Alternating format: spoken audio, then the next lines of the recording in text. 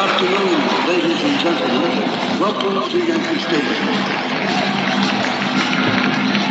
This is a fantastic story, fellas. Two Yankees playing in the house that Roosevelt, both going after his red. It's great for baseball. Holy cow! There it goes! Back to the wall! It's gone! Maris comes over from Kansas City. First year with the team, he beats Mickey out for the MVP. You're telling me Mantle wouldn't be pissed off that Maris doesn't have something to prove? How about the home run record? You think he got a shot at the bait? I think if anybody's going to do it, it's going to be Mickey. It's pretty amazing the guy can play at all, considering how much pain he's in. Maybe if he took better care of himself, he wouldn't be injured so much. It's a tough town not to have fun in. You can write what you want, Sam. The fans love this guy. They love him. How come Maris never smiles? He's having the season of his life, and he looks like a zombie out there. Number 7. It says 80% of the fans are rooting for Mickey. Well, I guess that seems right. Yeah. Why is that? I don't know. Maybe I'm not a New York kind of guy, Sam. I'm just some dumb redneck from North Dakota. As for the M&M boys, I'm told there's a feud growing between... Are we feud? Yeah, I guess so. It's on TV. Now, there's a couple of huckleberries out there letting Roger know they don't want him to break loose record. Can you believe this? They're booing him in his own ballpark. Why's it gotta be they've only got room in their hearts for one guy? I don't know, sweetheart. You guys are all over him day and night. A film by Billy Crystal. You're like a movie star to these people, you know. But me, if I don't want to talk about things and I just want to play ball, what does that make me? I mean, make me the bad guy? There's no bad guy, Rox.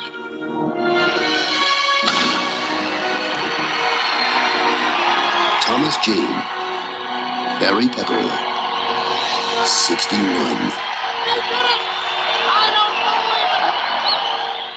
Welcome to Small Screeners, where we look at direct-to-video and made-for-TV movies. I'm Chris. I've got AJ here with me as usual. Say hello, AJ. Hey, what's up, guys? We're here today to discuss was it 2001 HBO? Yeah, 2001. 2001 HBO film 61 with an asterisk, which is, I didn't realize how important that asterisk was until I watched the movie. Yeah, it's kind of everything. Yeah, basically based on the true story of the home run race between Mickey Mantle and Roger Maris was it in 1961? It was in 1961. So it's an easy way to remember it, yeah. Double meaning. So before we get into actually talking about the movie, which I had never seen, this was your pick for this episode, and I had long kind of been curious about the movie because I kind of like sports movies in general, but I never caught this one. And I like a lot of the people that are in, a lot of the cast is I'm fans of. So why did you pick 61? Well, I mean, I'm biased because I love it the way I do, but I mean, that's really it. I think it is up there with the very best movies that HBO ever made as originals for their service. Starting from back in the 80s when they started to yesterday. I just think it's a remarkable movie. It blew me away when I saw it. And I, like baseball, or I mean, I did when it first came out. I came to love it a lot more after the movie, and I'm not saying the movie had anything to do with it. It could be that I was older and got to watch the Giants win some shit, but that's neither here nor there. It came out of nowhere for me, and I thought it was amazing. And when we were talking about doing this for the podcast, that we'd be able to do movies like this, it immediately was like, oh, well, I want to do that at some point. I knew at some point we had to do it. I would make you do it. You could be like, dude, I hate baseball. I hate sports movies. Tom Jane fucked my mom. I mean, you can say anything, and I would have fought you tooth and nail on it. That's how much I knew I wanted to do this movie, and it's because I love it so much. And I just do think, it is one of the best things they ever did. So that's why, Chris. And sorry about your mom. He seems like a nice guy. Hey, have you seen Tom Jane? Come on. Yeah. I mean, I get it. I introduce him to my mom. Hell, I actually do hate baseball in general. And I mean, hate is a strong word. I hate watching baseball. Yeah. So but I mean, that doesn't affect my ability to enjoy baseball movies. I like some hockey movies, even though I can't stand watching hockey. The only sports I really follow are basketball and mixed martial arts. So any of the other sports, I don't really have much affection for. But you do love sports movies. But yeah, I like the camaraderie of the teammates and stuff, and like the chasing glory and all that stuff. Even if it's not in a sport that I'm a fan of. Like, I kind of can enjoy those types of stories anyway. And I'm sure you like to root for the underdog. Oh, who doesn't? I mean, we're Americans. Who wants John Jones to win? That's what I'm saying. That's what I'm saying. So yeah, I'm with you there.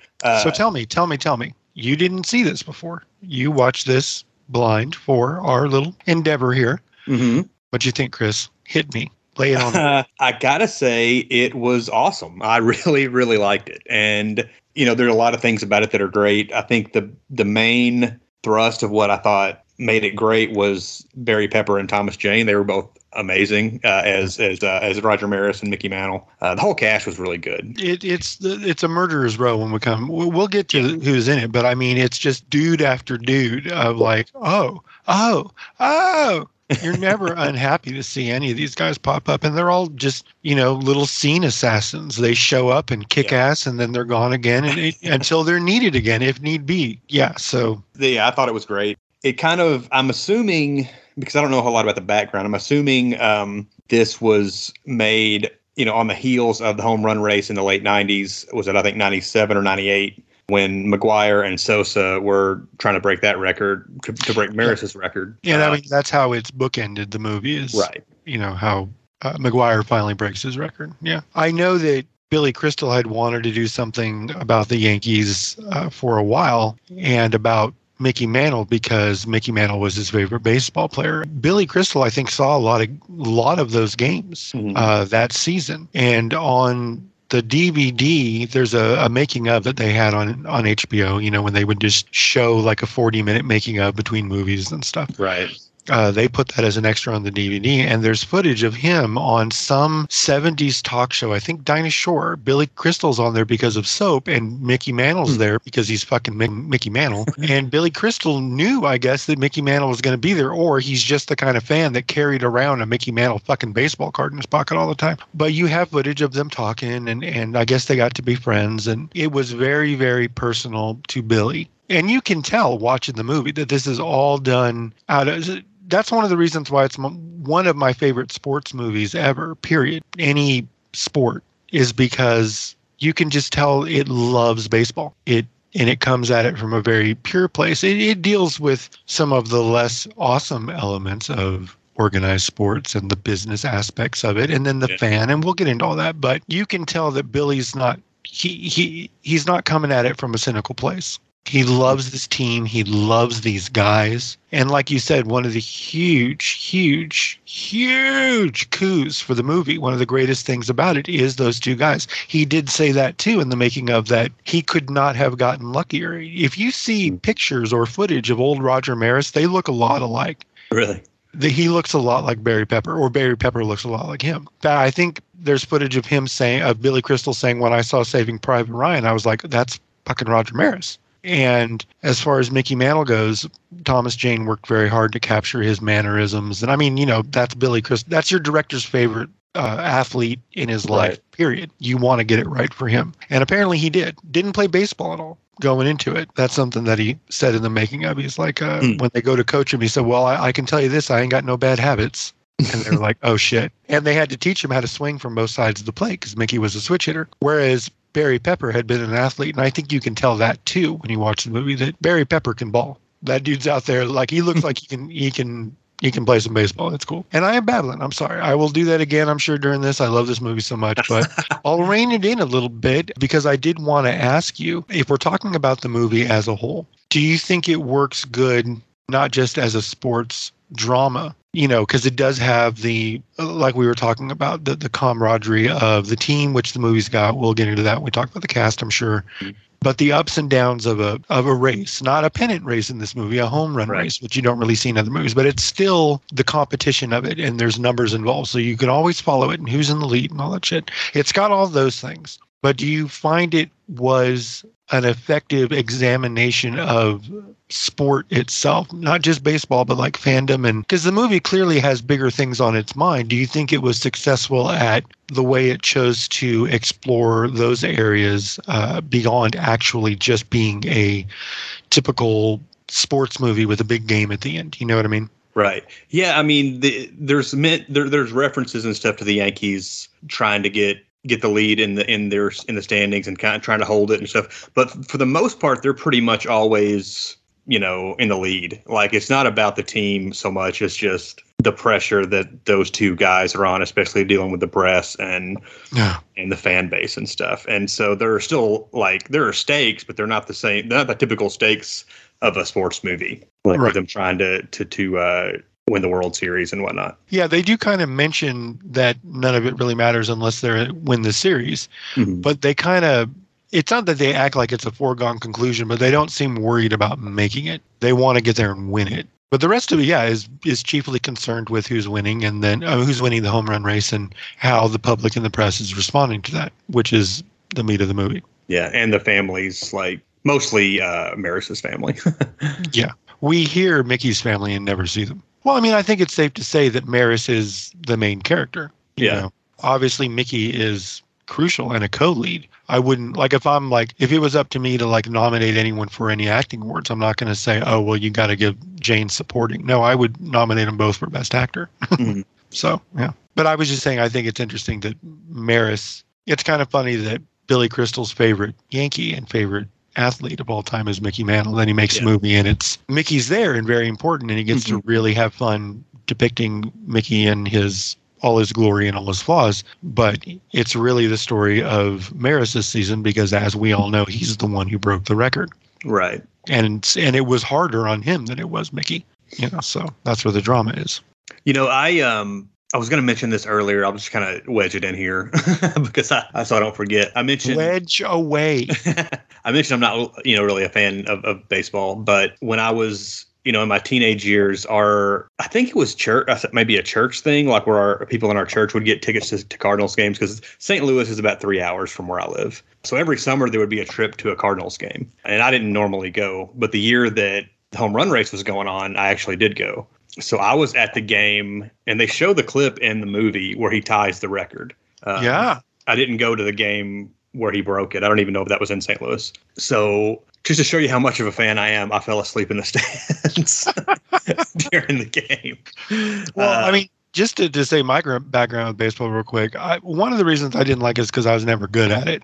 It's easy to not like something if you're not good at it. I learned to be good at basketball, loved basketball. Baseball as a kid, I hated watching on TV because it was too long and boring. I could be at a game and enjoy myself being there in person, even though it did still feel kind of long. As I got older, though, I began to appreciate what seemed like bullshit, all the subtleties that, the older fans would tell me about when I was a kid, like, no, baseball's about this and about this. And, it doesn't bother you so much when you're focusing on these aspects of it because you really get involved in intricacies of the game. And I did learn to do that as I got older, and I do love baseball. I did not as a kid, and I was like, it's fine when the movie came out, but I loved the movie, and I was very invested in all the game stuff. I thought the game stuff works very well in the movie. Yeah, it all seems pretty natural. Like, it's hard for me to criticize it because I wouldn't probably know if they didn't look right.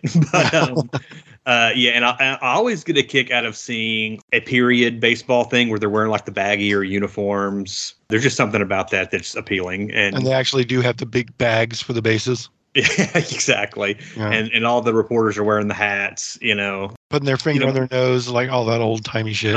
Right. And, again, I'm not a baseball guy, but my brother, he was a pretty good baseball player when we were younger. And him and my dad are huge Cubs fans.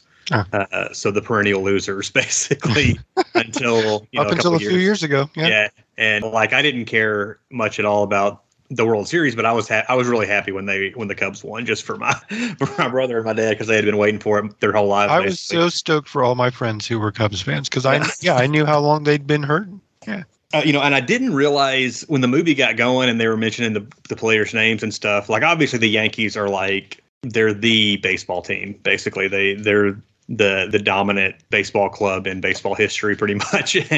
But I was surprised. Yeah, it's true. But I mean, it's also isn't that why people hated the Empire and Star Wars and shit? Fuck those guys. I agree.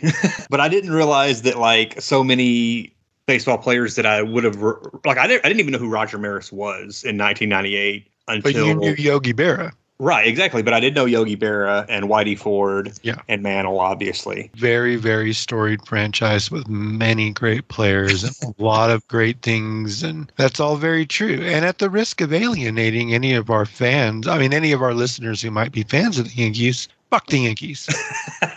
I feels like that's a pretty popular opinion, honestly.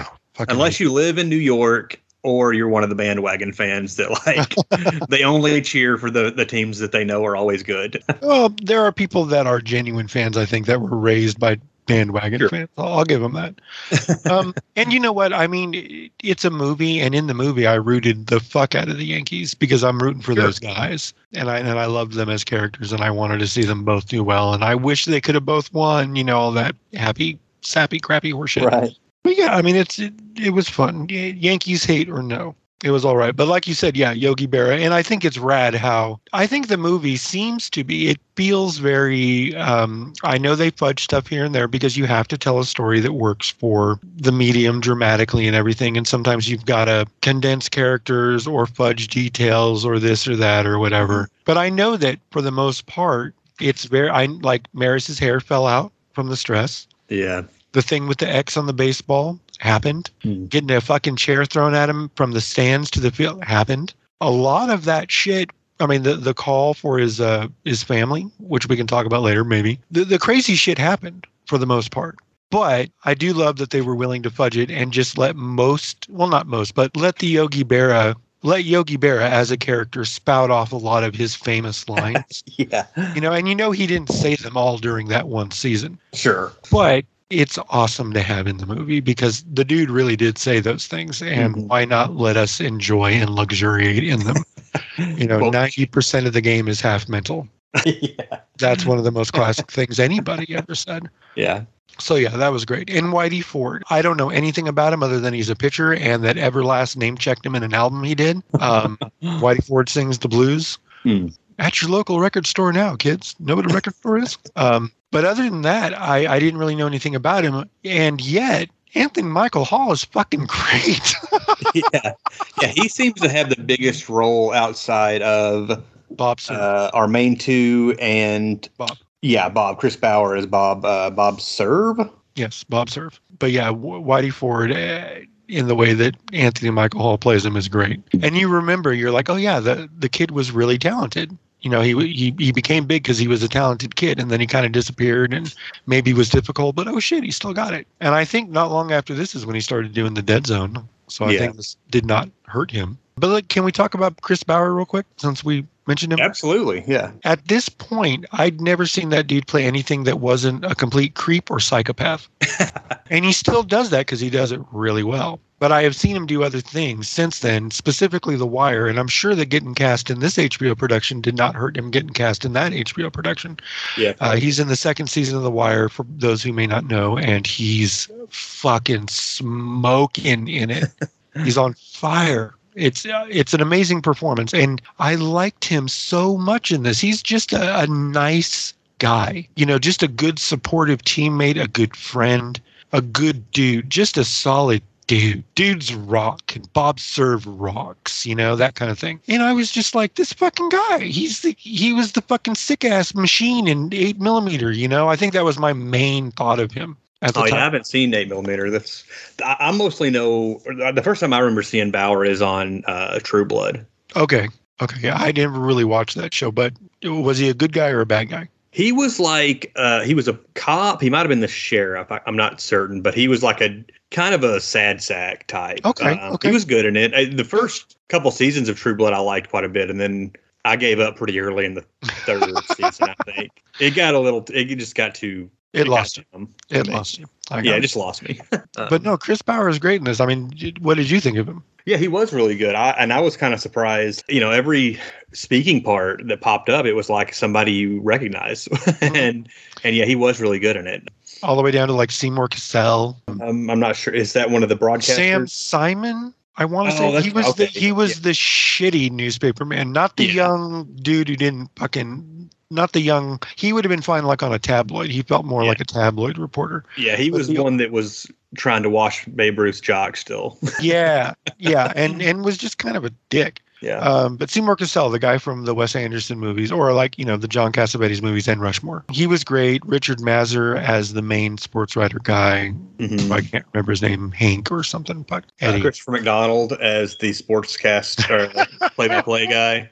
And he was, a lot of this movie is like everything's old school. Like the score is really old school. It's a fantastic score though. I'd like to. Yeah, it's very good. Yeah, and like the act, like the performances are old school. Like Christopher McDonald doing the voice, which I'm sure is pretty close to the real Mel Allen. Who was I feel like Billy Crystal wouldn't have hired him if he didn't sound almost exactly like the dude that he grew up listening to. Like, really, I think that a lot of it is through Billy's prism, and that's one of the reasons why I believe that the baseball looks good. Not just because I've seen a lot of baseball games, but I feel like if it felt like bullshit, too much bullshit to him, or in certain areas, like it couldn't feel like bullshit at all. Like he had to feel like that felt real. And I just the way, again, I saw him talking about it on the DVD. You can this was very important to him. And he grew up with all of this. This was huge to him as a kid. I would be willing to bet that Christopher McDonald sounds very much like Mel Allen. Yeah, and I really liked Bruce McGill as well. He was probably the standout of like the secondary cast to me as the manager, which he was just doing his Bruce McGill thing that he always kind of does. Yeah, which is being perfect. It's perfect for like a hard-nosed baseball manager from the 60s. Yeah, but who actually gives a shit? Yeah. He's a good guy. He's no nonsense, but a good guy. And yeah, Bruce McGill, that's one of the best performances I've ever seen him give. It doesn't hurt that they give him a little more to do than he has to do a lot, Yeah. He gets to play a little more moments. He's fantastic. Who's the fucking... Even in his small part, Donald Moffat as the commissioner, Ford Frick, a very hissable villain. For sure, yeah. Because just rooting for him not to break the record, because he also like is reveres... Yeah, he's also on the Babe's jock. And they point that out in the movie, that he had been his biographer. And so this is all very personal to him. I do like that they played it in the way, or Billy had Donald play it, or that's the choice he made as an actor. When he's by himself and listening to like the games on the radio or watching them or whatnot, he looks very scared. Yeah. And I think that's it humanizes him a bit. It doesn't make you empathize with him or anything. His actions are still very underhanded and kind of sleazy, like that's just a shitty thing to do. Trying to change the rules to fuck this guy over or just kind of throw up any roadblock he can to do what he feels he can without openly breaking a rule to just fuck anyone over from breaking records. Yeah, we can mention, in case anybody hasn't seen this in a while or whatever, that he put the asterisk on the record if anybody breaks any records.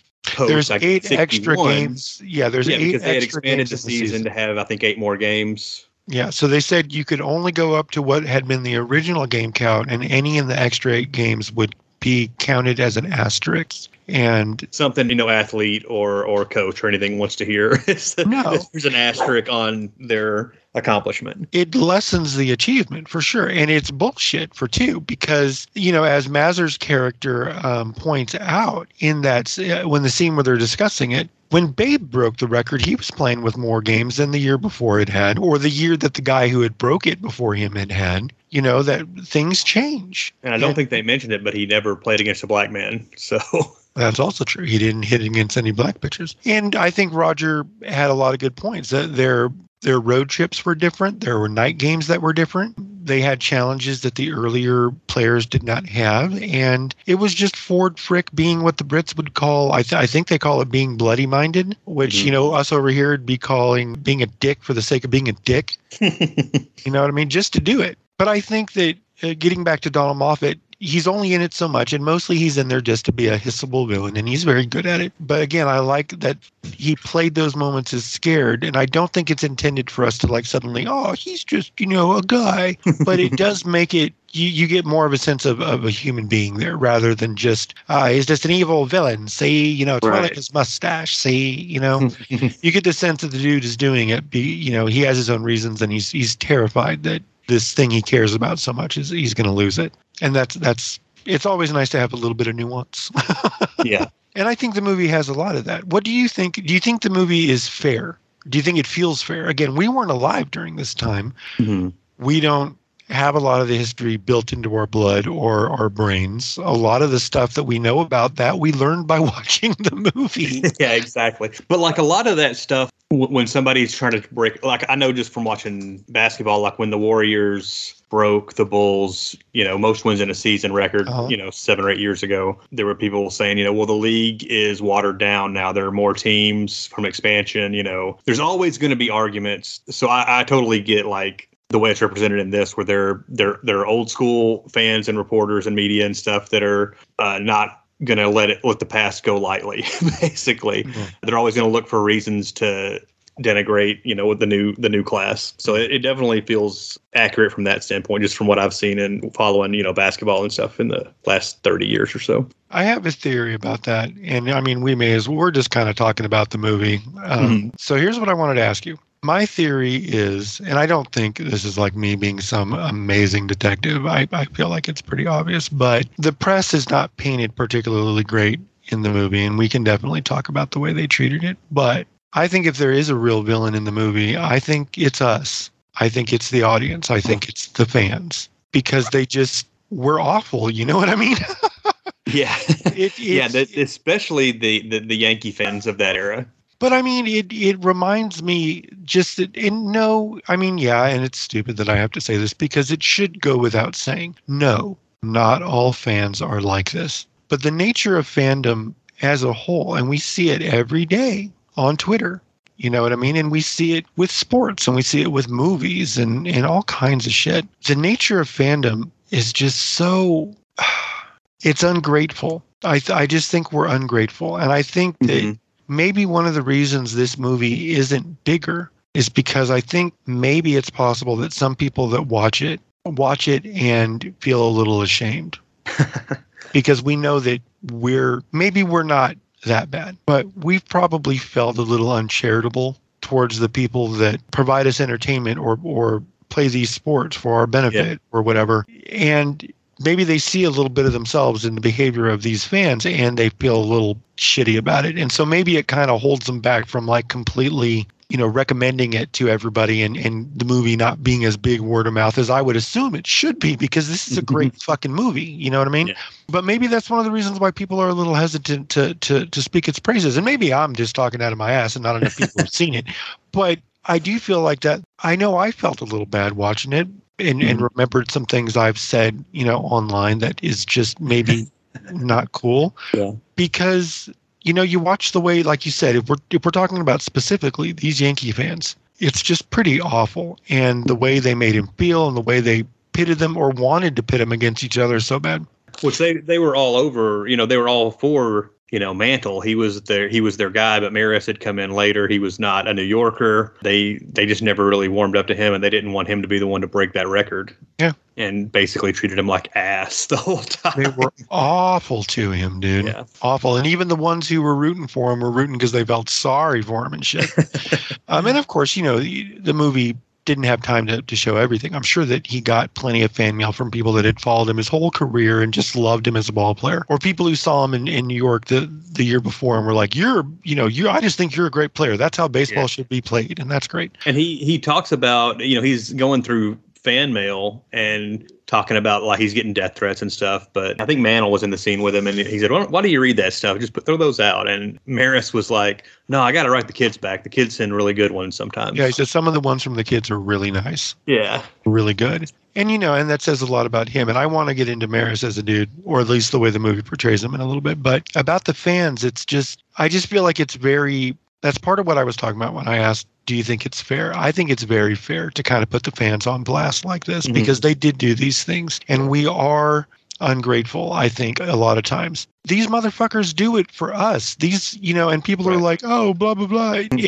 They wouldn't play in front of people if it wasn't for people, if they weren't doing it for the audience. You know what I mean? Like they would just play for themselves. And yeah, the luckiest of them do it because they love the game and they get to do it as a game, but they love the fans and they love doing it for the fans and it means something to them. And no, not maybe all of them. Maybe I'm romanticizing it a bit more than to what I want it to be. But I know that the best of them, and the whole idea of it is that's what it's about. And us ungrateful fucking fans like the tagline of the movie says, and it's in that trailer that you played, it's in the movie. Why did we only have enough room in our hearts for just one? Mm-hmm. Why couldn't we root for them both? You know, this guy played for their team and they were booing him because he was hitting home runs. And he was, he had been the MVP of the league the previous year playing for them. Yeah. It's mind boggling. It's selfish, and it's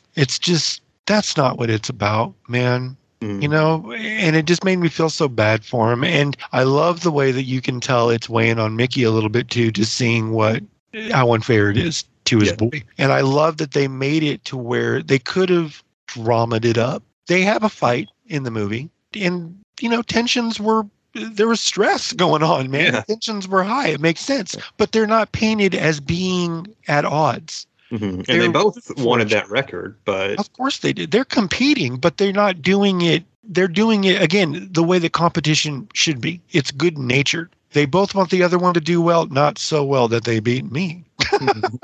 But it doesn't paint either one of them as the bad guy. You know what I mean? They're both just trying to make it through this shit. And near the end, they just both want it to be over. And what do you think about the way it portrayed that? It could have been really easy, I think, for them to make it antagonistic. Like the second half of the movie, they just hate each other. Right. Yeah, I appreciate the, who knows how close to reality is. I assume it's fairly close that, they pretty much stick together throughout the whole movie. There's, like you said, they have a fight. They're at odds a little bit at times, but for the most part, they're supportive of each other, throughout the entire movie. To me, it may not be as spicy of an entertainment choice, but it makes it a little more compelling to watch the movie unfold that way, with them just basically chasing history and fighting history more than each other. Exactly. And I love that it is about the team. You had mentioned the camaraderie of sports movies early on, and that's what I really feel that in this movie, especially when you get beyond the core three of Mickey and Roger and Bob Serve, when they all go out to dinner, or they're in the locker room, or they're on the bench or whatever, and you get to see them all interacting with each other. You really get the sense that these dudes are all pulling on the same rope. They're all doing exactly what you want a teammate to do. All that shitty ass stereotype cliche shit that are cliches because that's the way it should be. They're playing for the name on the front, not the name on the back. Even a superstar like Mickey Mantle, you got the sense that, he wants to do good for him, but he loves his fellas. I love that about the movie. Going back to the fans as like the villains, which I think is an appropriate observation. I'm a Kentucky basketball fan, Kentucky Wildcats, and just a notoriously awful fan base. And, I like, as much as I love, I've been a fan, me and my whole family, have been Kentucky fans my whole life. My dad has been one his whole life. He's 70, or 78 actually. So it runs deep, but like the fan base generational is what you're saying. The fan base is just awful. Every loss is fire the coach. So it's easy to see like the worst of fans, like who, think they know better than the coach, think that that their ideas of how the team should play is superior than the guys making millions of dollars to make those decisions. Yeah. Like you see it on message boards and now on social media all the time and stuff. And then it also, like you mentioned, crosses into fandom for, film, comic books, all the stuff that I follow. Like fandom is a disease almost. It's gotten worse too. Yeah, I mean, like the movie shows, there's always been an element of it that's been bad, but oh man, these days, fuck. And I think the movie is also fair in the sense that it doesn't let the press off the hook, because while the fans are freaking out, it's not helped. And in some cases, it's made actively worse. It totally exacerbated, to use a word that Shaun learned in Shaun of the Dead. Mm-hmm. The press painted Roger as the villain in the piece. Yeah, because they needed to sell a villain. Yeah. And they kept trying to promote a feud, which, leads to one of my favorite moments in the entire movie when Roger is reading from the paper and is like, and Mantle and Maris are now said to be feuding. And Mickey's like, we're feuding? And Roger says, in the paper right here, it must be true. Mickey's, well, fuck you then.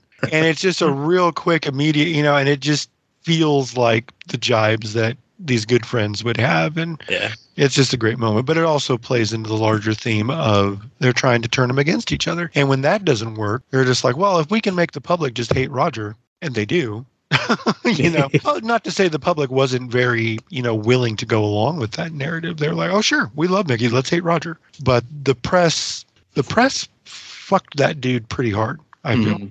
Everybody fucked that dude pretty hard. I was going to ask, you talked about the guy with the X on the baseball. Yeah. And how that was like a real thing that happened. And I was, when it played out in the movie, I was curious, my assumption was the guy asked for an X on purpose so he could, come back and complain about it. Oh. But it could be that he Roger basically says, I did it as a joke. Yeah. And the guy ran off before I could give him a real one. So maybe that wasn't the case. But I just assumed it was like a shitty fan trying to cause drama when it happened. I don't know what the real story is. It could be. From what I remember, I don't know if it's on the DVD thing or if I was reading about it. It was not hugely detailed. Mm-hmm. It was literally just very literal that the guy said to him, "Can I have your X?" meaning your signature. He was just using a colloquialism. And Roger, who was trying to present a lighter side of himself to the fans, because they were telling him, you need to loosen up, smile more, stop being so serious all the time. This was his attempt at trying it. And as you see, he's not good at that part of it. He can be real relaxed and calm with his family, with his friends, his teammates, when he's just being a dude. But in the public, he's just not good in the public eye. He's awkward. And that was his sense of humor. He put the X on there, and the guy snatched it away and disappeared in the crowd. And Roger was like, I was fucking trying to be funny. Yeah. And then, the guy did come back and go, this asshole, he just literally put an X on there. I met his signature. And Roger told everybody, I was trying to be funny. And they're like, yeah, well, it makes you look like an asshole. And he's like, great. Fucked myself again. Good try, though. Yeah. I wanted to mention one thing that I liked that they use it sparingly, but I like how they talk about the superstitions of athletes. Like when Mantle moves in with Roger and Bob, and Roger makes these like terrible looking eggs, and he tries to get Mickey to eat them. He's like, they look pretty bad, and he's like, hey man, Maris says something about I hit a home run every time I eat them or something like that. So the last couple times I ate these, I hit home runs. Yeah, and so Mantle tries them. And Bob's like, he keeps eating them, and Bob's like, you actually like those? And Mantle's like, no, they're shit, but I'm in a slump. I'll try anything. And then later, Maris' wife says something about when she was watching his game on TV, she moved her chair up to get closer to watch him at bat, and she said, I jinxed him. Like it even spread to his wife and the superstition thing. They're all like that. Yeah. Baseball the most. I mean, athletes like that, period, athletes are like that over all sports. But I know that baseball players specifically they're fucked in the head. I mean, it's a sickness. It's a sickness. They do weird shit. I was just going to say those eggs are a fucking obscenity. I mean, they're nearly blue, green. There's no, I don't know how you get that color of food without introducing, dye into the situation. If he's using what I saw, which was eggs and bacon, he's putting fucking Windex in there or something. Yeah, it looks like he just had eggs and he just spilled some ink on top. I'm telling you, mixed it all together. they look disturbing. They look utterly disturbing, and I do love that thing. And then later you see Bob eating them because it starts working for Mickey because they're all fucking terribly superstitious. But I think that speaks to another thing. What do you think about this? I think the movie is at times almost hilariously funny. Yeah, there's a lot of really. Surprise you that it was so funny? Not necessarily because Billy Crystal was directed it. He that's it. I'm not a huge Billy Crystal fan. I like him. But people know him. People know him because he's funny. Yeah, exactly. So but I don't think he made a comedy. The movie is not a comedy. Yeah, it's just there's sprinkle in some really funny situations, funny lines and stuff. And I think he did it perfectly in the sense that it doesn't feel like he's shoehorning it in because he's like, well, the audience expects me to be funny. He just knows that humor just helps. It just does. Yeah. You know what I mean? And he did it it all comes out of character. Sometimes it's funny because, yes, they're telling jokes to each other in the way that athletes do, or they're telling stories or have you. But a lot of times it's just funny character stuff like that. Like, no, they're shit, but I'm in a hell of a slump. I'll try anything. And it's funny because it comes out of character. Or that, well, fuck you then. It's because of their camaraderie. And Billy, I think, just sprinkled that in so perfectly. And there's a lot more of it than I was expecting. Even though Billy Crystal was involved, I was like, oh, well, it's a baseball movie. He's going to want to make, a real baseball movie. He's a real director. And I think he did. And I think the drama stuff works perfectly. That's all great. But I was still very surprised that I laughed as much as I did and as hard as I did. Mm-hmm. And when the characters make those little jokes or have their comedic moments, maybe just a moment after being real dramatic or, something they're carrying about the weight of the season, it's like, wow, it's really getting serious now. And then someone will say something that'll just make you want to piss your pants because it's just funny shit. Yeah, I thought it was amazing. Moving on, I want to hear at least about these two. Let's talk about our two leads. Tell me what you think about Thomas Jane. Tell me what you think about Barry Pepper. Yeah, I mean, they were both great. I like Tom Jane in general. There was a time, I remember was an interview or something. I think it was around the time the Punisher came out that he was in. And he made a reference how he wanted to be like the guy taking the mantle from the big action stars of the 80s and 90s. And cool. It's kind of disappointing that never really happened. He had a few roles in action movies and stuff, but he never really had the career that I hoped he would have. And I never watched him in anything and thought, oh, he's lost it. And then when it didn't work out for him, I thought, well, yeah, he started sucking. No, he never started sucking. It just didn't happen the way I was positive it was. It was kind of like after seeing The Guest. Sorry to do a little side thing, but I'm just making a comparison. When I saw The Guest, I was like, Dan Stevens is going to be one of the biggest stars in the world. I would have bet everything I had on it, and I would have lost everything that I fucking had, at least up till this point. But I thought it was going to happen within like 2 years at most. Mm-hmm. I was like, oh, obviously people are going to want to put this dude in their shit, and then that's going to be something that gets out in front of a huge audience, and he's just going to become one of the biggest stars in the world. Nope. Fuck you. And I kind of thought that would happen with Jane. Yeah, I always kind of expected, he's in some really good movies and he's usually good in them, but he never really had a string of like big hits or big successes that was able to catapult him into an A-list type career. So that kind of sucks. He is awesome in this. And I've never heard Mickey Mantle speak, I don't think. He's definitely got an accent he's putting on in this that feels natural. And he's got that blonde hair that I don't think I've seen him with in a lot of movies. He looks a little bit like Steve McQueen with that hair. Yeah. He was much blonder earlier in his career. I think he does have blonde hair. I don't know that it's that blonde. But yeah, I mean, I agree. He looks a lot like, and from what I've heard of Mickey speaking, he's very close. But yeah, he's not. I mean, I think Barry Pepper really kind of steals the show as far as like who's the best in the movie. Fucking amazing. But Thomas Jane is also really good.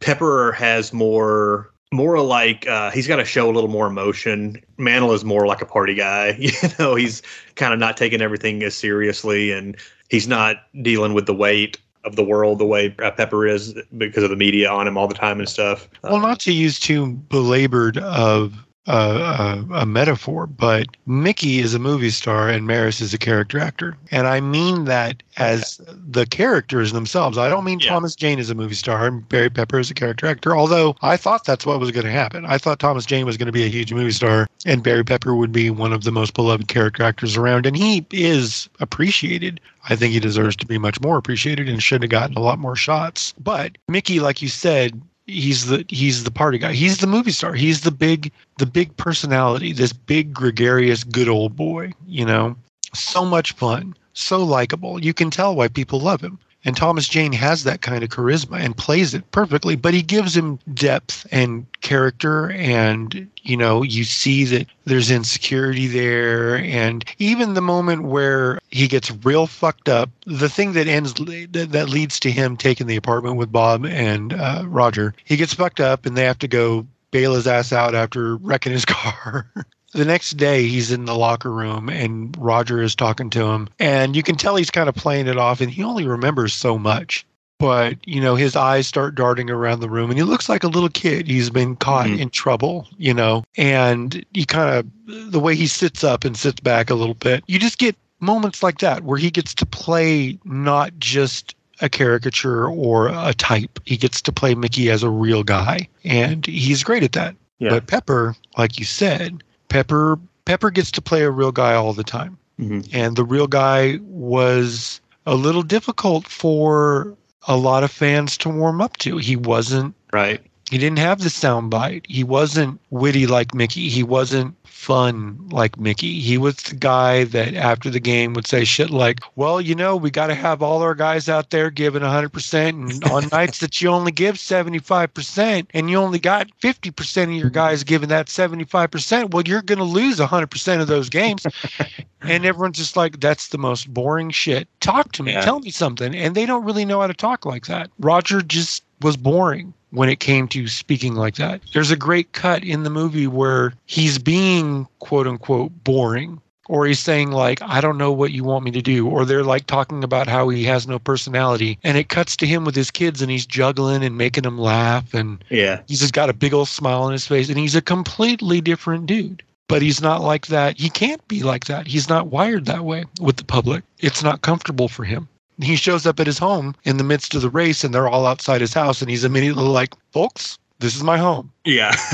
Get out of my house. This is my home. Slams the door in their face, you know, and I don't think he's wrong for doing that. Right. But Mickey would have joked his way up the walk with the guys. You know what I mean? And that wasn't how Roger was. And I think the movie does a very good job of showing that that's how he was while being fair to him. It wasn't saying this is something that made him bad, or this is right.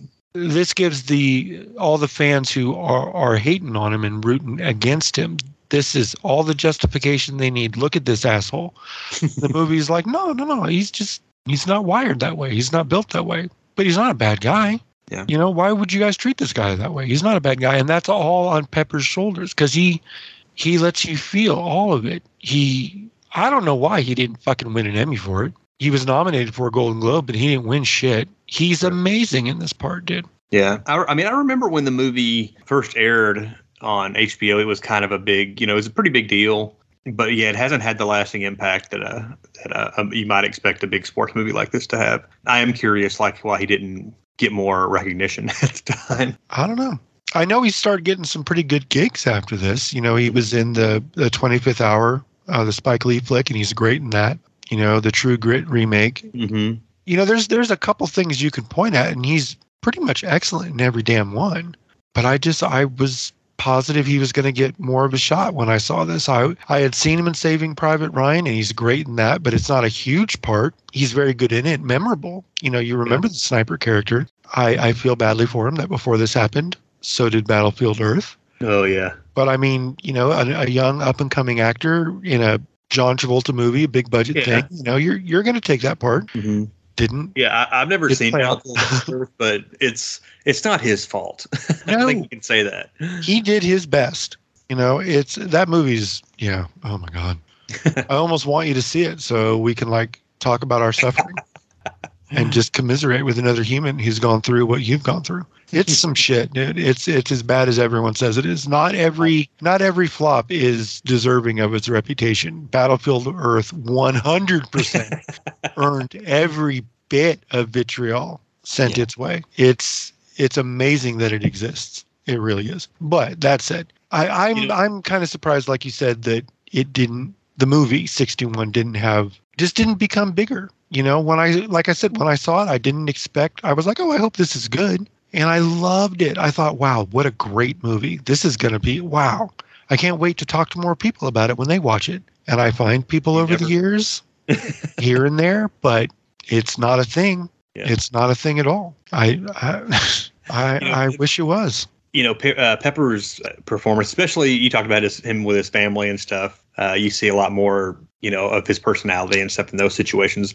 When it gets towards the end of the movie, when he's getting close, at one point, Mantle, he ends up getting a shot from Dr. Feelgood, who I guess is a famous physician of the time that had a lot of famous clients. I looked him up because they made sure to name drop him. And I was like, oh, that must be somebody that was known. So, but anyway, he gets this shot and he gets an infection in his hip. And man, when they finally show his hip, it is disgusting. And like, it's he should have been in the hospital. Let it get that bad. That was requiring medical attention like weeks before. Yeah, I mean, it's what, like a 2-inch gaping hole, and yeah, it's just this open sore basically that's like the size of silver dollar pancakes. There you go. Yeah. You know what I mean? It's just this, the skin is gone and you can like see shit underneath and it's oozing pus. It's disgusting. So he's kind of taken out of the race because of that.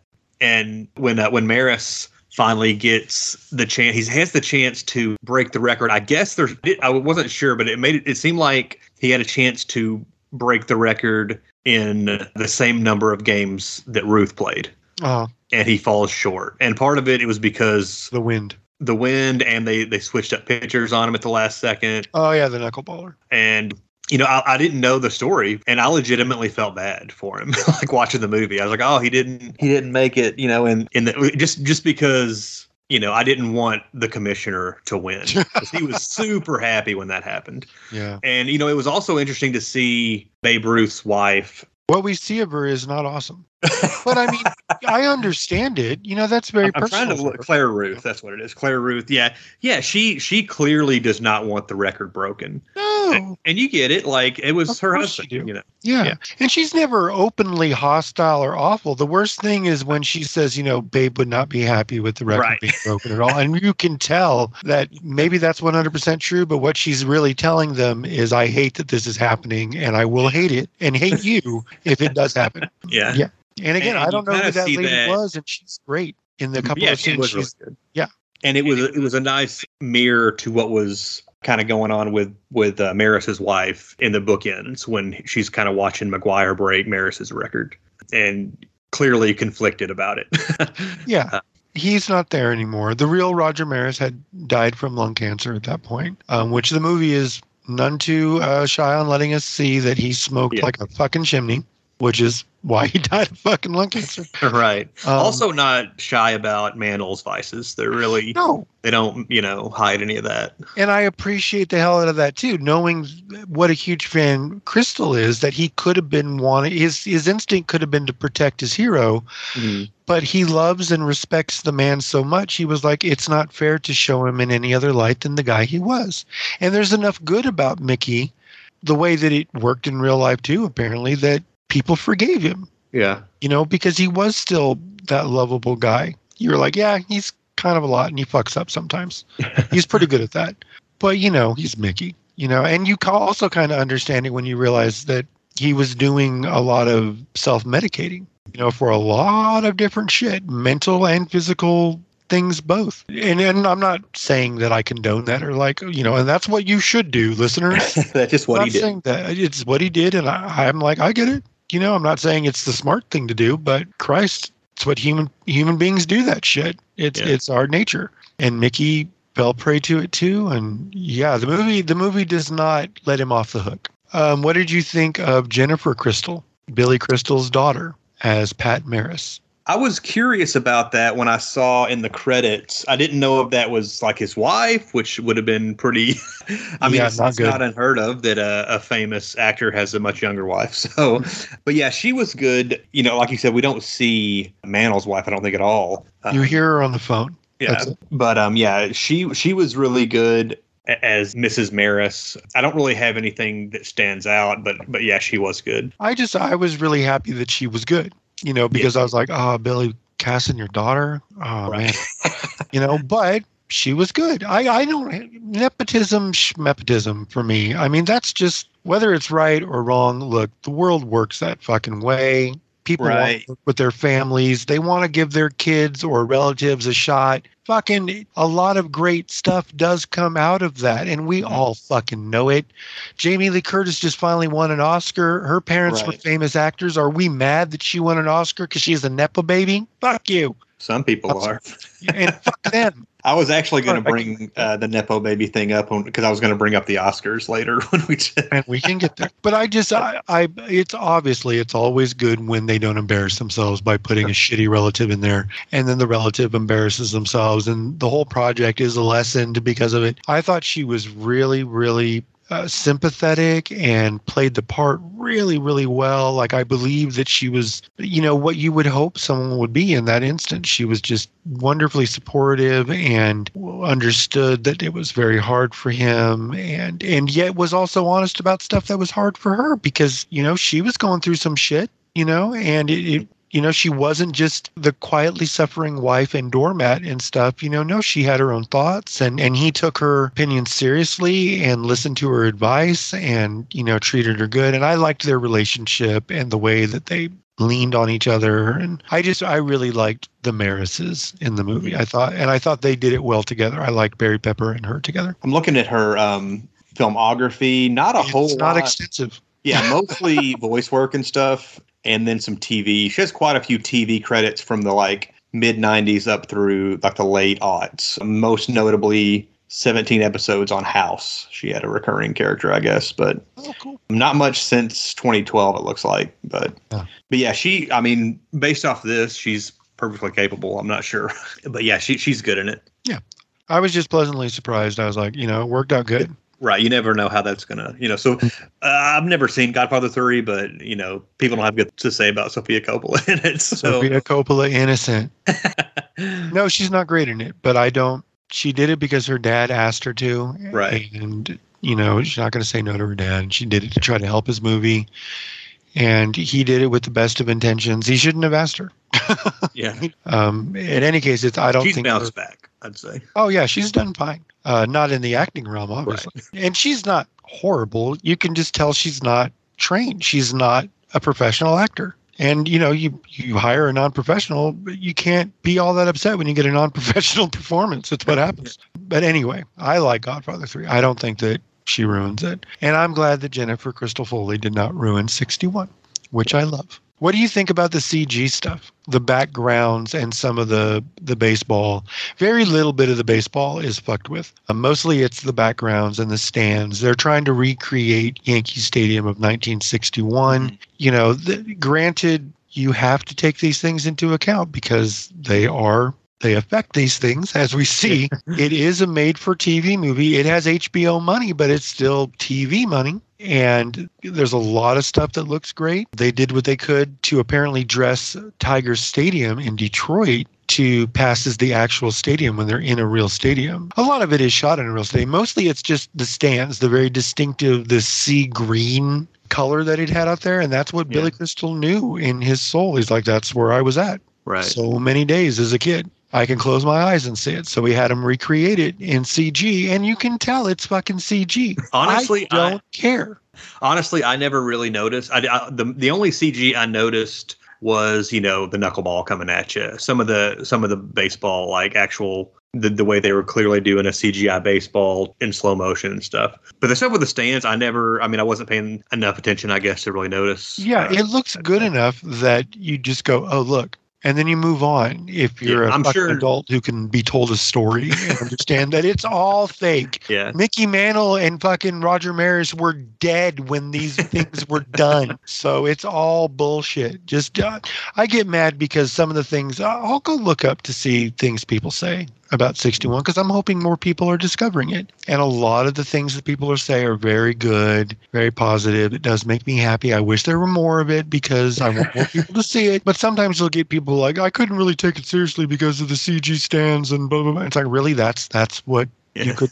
Okay. I'm sure next time I watch it, I'll probably notice that stuff more. But I didn't even really, notice in the first time I watched it there. I think it's noticeable, but I mean, it's more noticeable if you're just staring at it. If you're watching the movie, it's just there as background, which is what it's supposed to be. Yeah. It's fine. I just wanted to put that on the record of our podcast to let anybody who might be listening who's like, that movie's fine, but the CGI ruins it. Fuck you. I'm sorry. I shouldn't be so antagonistic with our potential listeners, but... Nah, go for it. Fuck them. I gotta be me. I don't really know if there's anything else I wanted to ask you about. Bob Gunton as the owner or the general manager. I was never quite clear on that. He was the big guy. That's really all. I assumed he was the owner, but I'm not sure. But I really liked the scene where he was kind of trying to, he gently suggests, switching up the lineup to the manager, basically because he wants Mickey to be the one having the better pitches, having the better chance of breaking the record. And the manager's basically like, yeah, you can do that, but I'm not going to be the one managing the team if you do. Yeah. And just doesn't even give it any thought, basically. Yeah, you can tell he's all about business, but you can also tell it is about business, and it doesn't seem to be personal for him because earlier in the movie, when Roger is slumping and they call him in for a meeting and Roger is afraid he's going to get fired because there's rumors that he's heard about. Yeah. And the guy instead just wants to make sure everything's cool with him. It's like, hey, man, and by the way, don't worry about playing a complete game. I just want you to swing away and hit home runs. That's why I'm paying you salary. I do. Just go out there and fucking try to hit home runs. Cool. Yeah. And Roger's like, yeah, okay. He's like, cool. And then he leaves. And then Ralph Houck, the manager, is like, we're going to switch up the lineup and, you're going to hit in front of Mickey. And that gets him out of his slump. And so it was really just about, first it was making the team win. And then later it was about, well, now that it looks like this thing may actually happen, who do we really want to win? Well, we want Mickey to win. So that's better business, he decided. So, I mean, I like that even though he is at the end of the day the shitty owner, or I looked and he was the part owner and president of the team. Okay. So, he was just another fucking front office suit. But he wasn't a complete, a 100% dyed-in-the-wool asshole. He was just a businessman. But he was good. I mentioned him before, but I do want to say again, Richard Mazur as Milt Kahn, the sports writer. I thought he was great, but that's Richard Mazur. You expect it. Same with Robert Joy as the little PR guy, the little nerdy-looking PR guy. Very nervous and, oh my God, what the fuck? That's just the vibe I got from him. He doesn't say any of that. I just felt like he was always about to shit his pants. It was pretty cool. Again, Billy Crystal just had his casting director fill it up with little scene assassins. They would just show up, be awesome, and then the movie goes on. So yeah, I was gonna say kind of wrapping up on it. I really liked it a lot. I really what I was going to ask you is what you thought about it.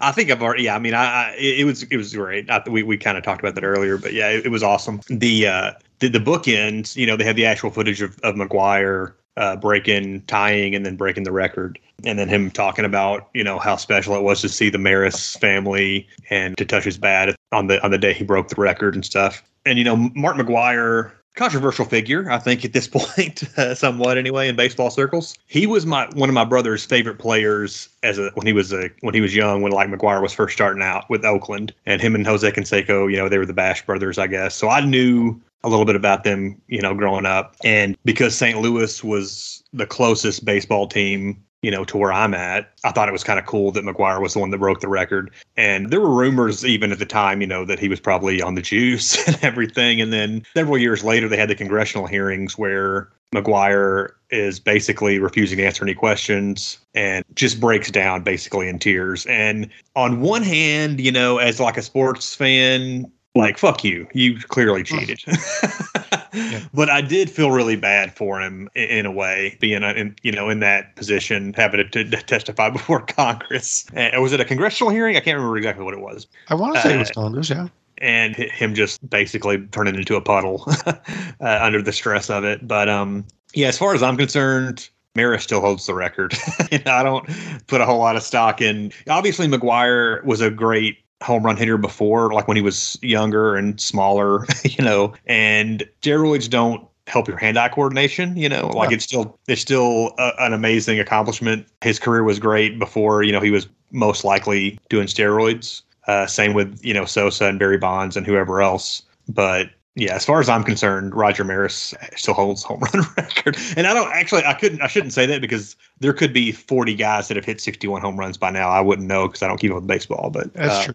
I don't know about that either. A lot of them I bet were on the juice. And I feel kind of like you in that I'm conflicted. On the one hand, yeah, it's clearly cheating. On the other hand, I think that most of them do.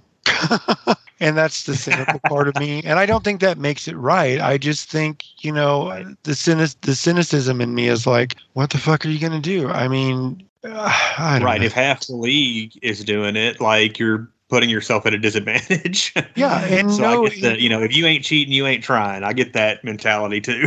That's the thing. No real competitor is going to see another competitor have an edge that they don't have. It's just, that's how they are. But I also agree with you 100% that steroids don't necessarily make you play baseball good. You can either hit a ball or you can't. You can either field or you can't. But I mean, obviously steroids do a lot for stamina and conditioning and all that shit. And that definitely does give you an advantage in terms of physical performance, not skills or talent at the game. But yes, there's all that. I don't fucking know. I mean, I do care and I don't care. The part of me that loves the spectacle is like, wouldn't it be more fun if they were all juicing? Let them all do it. But then, we also know that it's not fucking good for the human body. And so, no, I can't really condone that. It is a complicated thing. It is not black and white. I do know that even before he admitted to it or that it came out, yes, Maguire was juicing. I think we all fucking knew. Oh, yeah. I saw him play when he was with the A's a lot because there was a big rivalry between them and my San Francisco Giants. We even played in the World Series that one year, the Bay Bridge Series. And Maguire looked a certain way. And then suddenly he goes to St. Louis and he's a fucking monster who has a neck about the size of my waist. And it was a completely different physical specimen. I was like, something's going on. And I don't think it's that he has a new dedication to the weight. Yeah, it's not a dedication to the weights. It's something else here, homeboy. And then we all knew that Barry Bonds was fucking juicing. And even though I have been a Giants fan since I even gave half of a shit about baseball, I was never going to. He didn't help us win a World Series when we went. I'll tell you that shit. You know what I mean? So the juice didn't fucking get us a ring. That came years later without fucking juicers. Thank you, Barry. Fuck off. I don't like Barry Bonds. Yeah. But yeah, so I mean the whole Maguire thing. But I won't lie, everyone was having a hell of a lot of fun that summer. Yeah. When he and Sosa were going at it. All my baseball loving friends, they wanted to watch every game. I watched more than a few just to see what new development there was that day. It was fun. It was fun for sports. I don't know if it was good for sports, but it was good for baseball. The attention for a while. It was good for business. Exactly. In the long run, it was probably bad for the sport. True. But and I think I may have already actually said this earlier, but I think that whole hubbub might have been what made Crystal think like, well, let's not forget these guys, and may have spearheaded him. Yeah. Getting this project going. I do agree with you there. And it's a very, it's a very pure in terms of old-fashioned entertainment of a movie. Current and contemporary in the sense that, they say fuck, it's not trying to be an old movie, but it's concerned with telling a story simply, clearly, enjoyably, entertainingly, involvingly, where you give a shit. Like you said at the point at the end where he doesn't make it in the original count of games and you were disappointed for him, it's because you gave a shit. The movie made you give a shit. That's a quality, effective movie there. That's one that gets it done. And again, that's one of the reasons why I love it so much. I think it's really good at everything it tries to do. And I think the script is really good. It has to do a little bit of clunky exposition here and there to kind of keep the audience not involved, but to let us know either where a character is coming from or to have context in a scene, blah, blah, blah. And you kind of have to stop. And there are points when it's a little clunky. Like I'm saying, you've got sports reporters telling each other things that they both know. Right. But they're saying it for us. And it's real quick. And we get that information so we know where we're starting from or what the context is, why this is important, why this isn't. And then it moves on. It doesn't get bogged down and stuff. And I'm really thankful for that because I think it gives us just enough of that kind of stuff to follow it without making any of it boring. I'm impressed with the script by someone named Hank Steinberg, who I don't know anything else he ever did. Right. I love his script for this. I really think it's a really solid telling of this real life incident. And again, I'm sure they fudged some shit here and there, and I'm sure they just flat out made some shit up. Right. It all feels real to me. It all works as drama and as comedy and as entertainment. So fucking 2 big ass thumbs up from your boy here. Yeah, there's a deviations from history. Few paragraphs on the Wikipedia page I haven't read, but obviously they got to fit this season long. How long is it? Baseball season? 8 months into a 2-hour movie. Over 100 fucking games, bro. Yeah, that's a lot of shit. You could tell that story over a season. They had exactly 2 hours or right around 2 hours. So I think they did a great job. Well, that's pretty much all I got for 61. Anything left unsaid you want to shout out before we move on? Here talking about it, I kind of want to say it's the best sports movie I ever seen. But I also kind of think that's probably not true. I mean, Rocky and all that shit. But in talking about it and just remembering and thinking about how great it is, it's that I could even include it in the conversation. Mm-hmm. I'm not saying that every listener or every person is going to agree and be like, oh yeah, it's definitely a top 10 sports movie. I'm sure that's not the case, but I think if you like sports movies or just like a good movie, a good story, well told, even if you're not interested in sports, the human drama in this is well enough told and acted and dramatized that I just think if more people gave it a shot, they would find a movie they really, really enjoy. I think it's fucking great, man. I really do. And that's all I want to say about it. Agreed. Yeah, I liked it a lot. I'm going to probably try and watch this with my dad sometime in the near future. Cool. He was around. I guess he would have been in his late teens when all this happened. So I'm sure he remembers a lot of it. Yeah, that's cool, man. That's what a movie like this is good for too, watching it with family. I mean, obviously your dad, but I mean, while I did show it to my stepdad because he loves baseball, I showed it to my aunt too, another baseball freak, and she fucking went head over heels for it. I just think it's a great movie, and I'm really glad to hear you're going to go watch it with your dad. That's the kind of shit people should do with it. Share it with people you love. It's that good of a movie. Yeah, agreed. It's really it might be. I'd have to look at our list, but it's up there for the best movie we've covered on the at least on the small screeners episodes so far. It's awesome. Oh yeah, 100%. Oh, I'm sorry. So I asked you about your top 3 favorite baseball movies in relation to this episode. So what do you got? In my number 3 spot, Field of Dreams, because it's the romantic baseball movie. Sports movie. It's about sports as for what it does for your soul and all that stuff. And it's, I watched it recently with my wife, Tiffany. I hadn't seen it in a few years. She had never seen it. And this is a woman who loves Hallmark movies and the sappiest shit you ever did see. Yeah. And Field of Dreams, which I love and adore, was too fucking corny for my soft-hearted wife. She did not like it at all, and it broke my heart. I ain't mad at her about it. I'm like, I get it. It's a corny-ass movie, but it works on me. It's the kind of corny that I'm a sucker for. Like, I bought into it 100%. Yeah. And it just moves me. I think it's great. So there's that. I'm going to make these as fairly quick because they're just, everyone. I mean, what the fuck can I say about Field of Dreams? Everyone, right. Fucking Field of Dreams. If you love it, you love it. If you hate it, you hate it. I mean, if you haven't seen it, I guess it's possible you don't like it. My wife was just sorry. I was going to get sad about it again. But yeah, Field of Dreams. I fucking love that movie. It moves me. It makes me laugh. Another one that was a lot funnier than I expected when I saw it as a kid. Amy Madigan is fucking fire in that and cracks me up. Wanted to fight the lady at the town hall meeting. That's great shit. Dancing around in the school locker hallway, at the hallway of the school by the locker. She's shadow boxing and shit. Anyway, that's a great moment from Field of Dreams. Watch Field of Dreams for more great moments like that.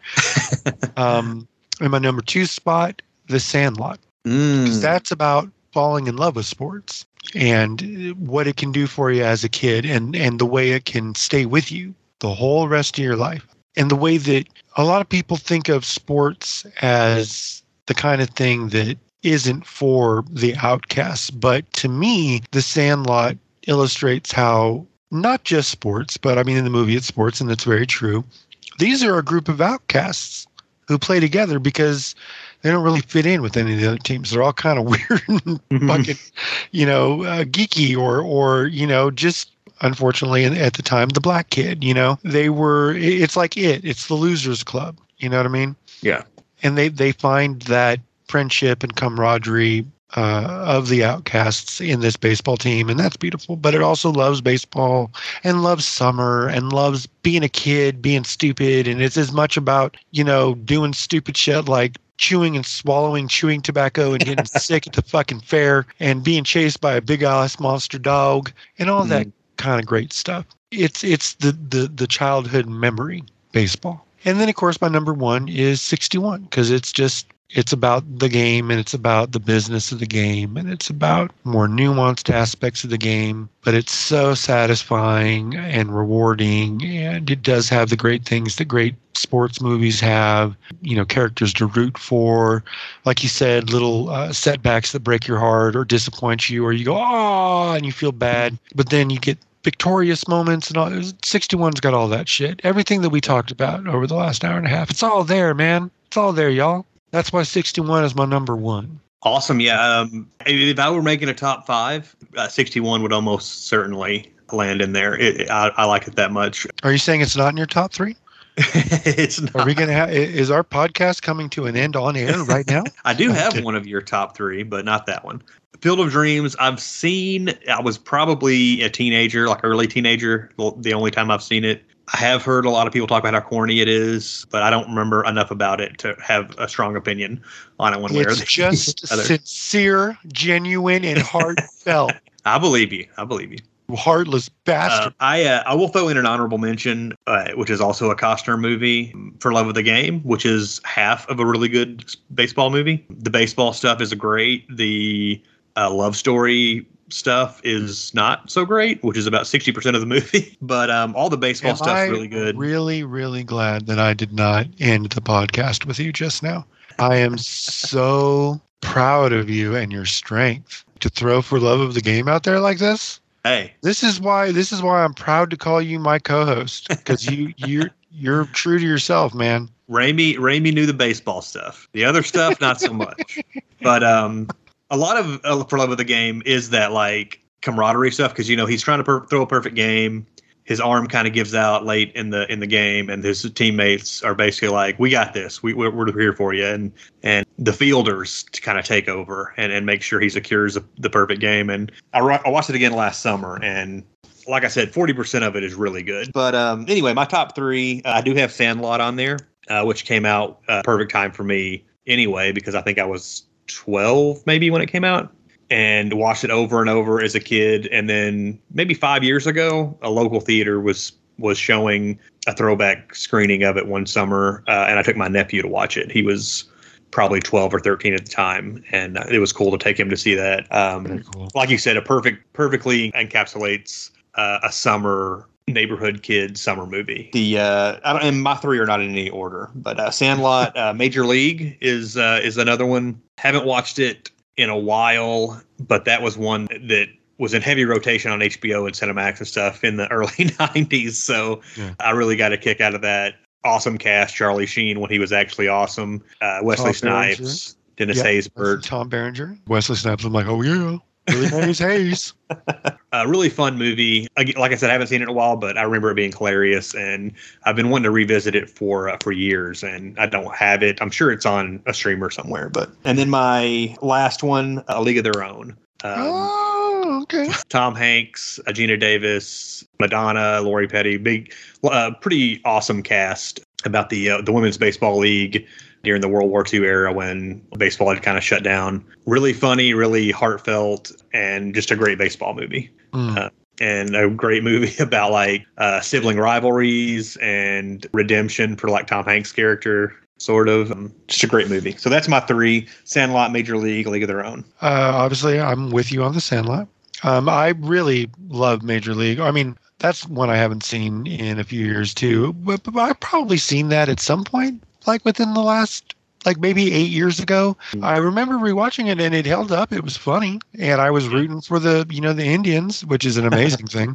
Yeah, it's fun. I'll bet it's been at least 15 years since I've seen Major League. Yeah, it had probably been 10 years or so since the last time I saw it when I did rewatch it. So I get it. But you should rewatch it. It's fun. And that's probably streaming somewhere too. I think League of Their Own is on Amazon because they do the TV show now. Right. But I love A League of Their Own. I have a copy of that myself. That's great. Just a good movie. Penny Marshall directed. One of her best movies easily. Yeah, I think that movie's fucking great. You picked good movies, Christopher. Yeah, and like I said, if I did 5, I'm sure 61 would be on there. I thought about doing just sports movies. That's hard. But I decided to zero in on just doing top 3 baseball movies because there's no way I could have done 3 sports movies. Right. No way. I mean, and there are more baseball movies than any other sport, probably by 5 times at least. I mean, they're just it's partially because the sport is older than almost every other sport that is popular in America. And it's America's pastime. Yeah. I mean, you don't want to watch communist movies, do you? Well, yeah, you can watch Miracle, motherfucker. Okay. These asses. All right.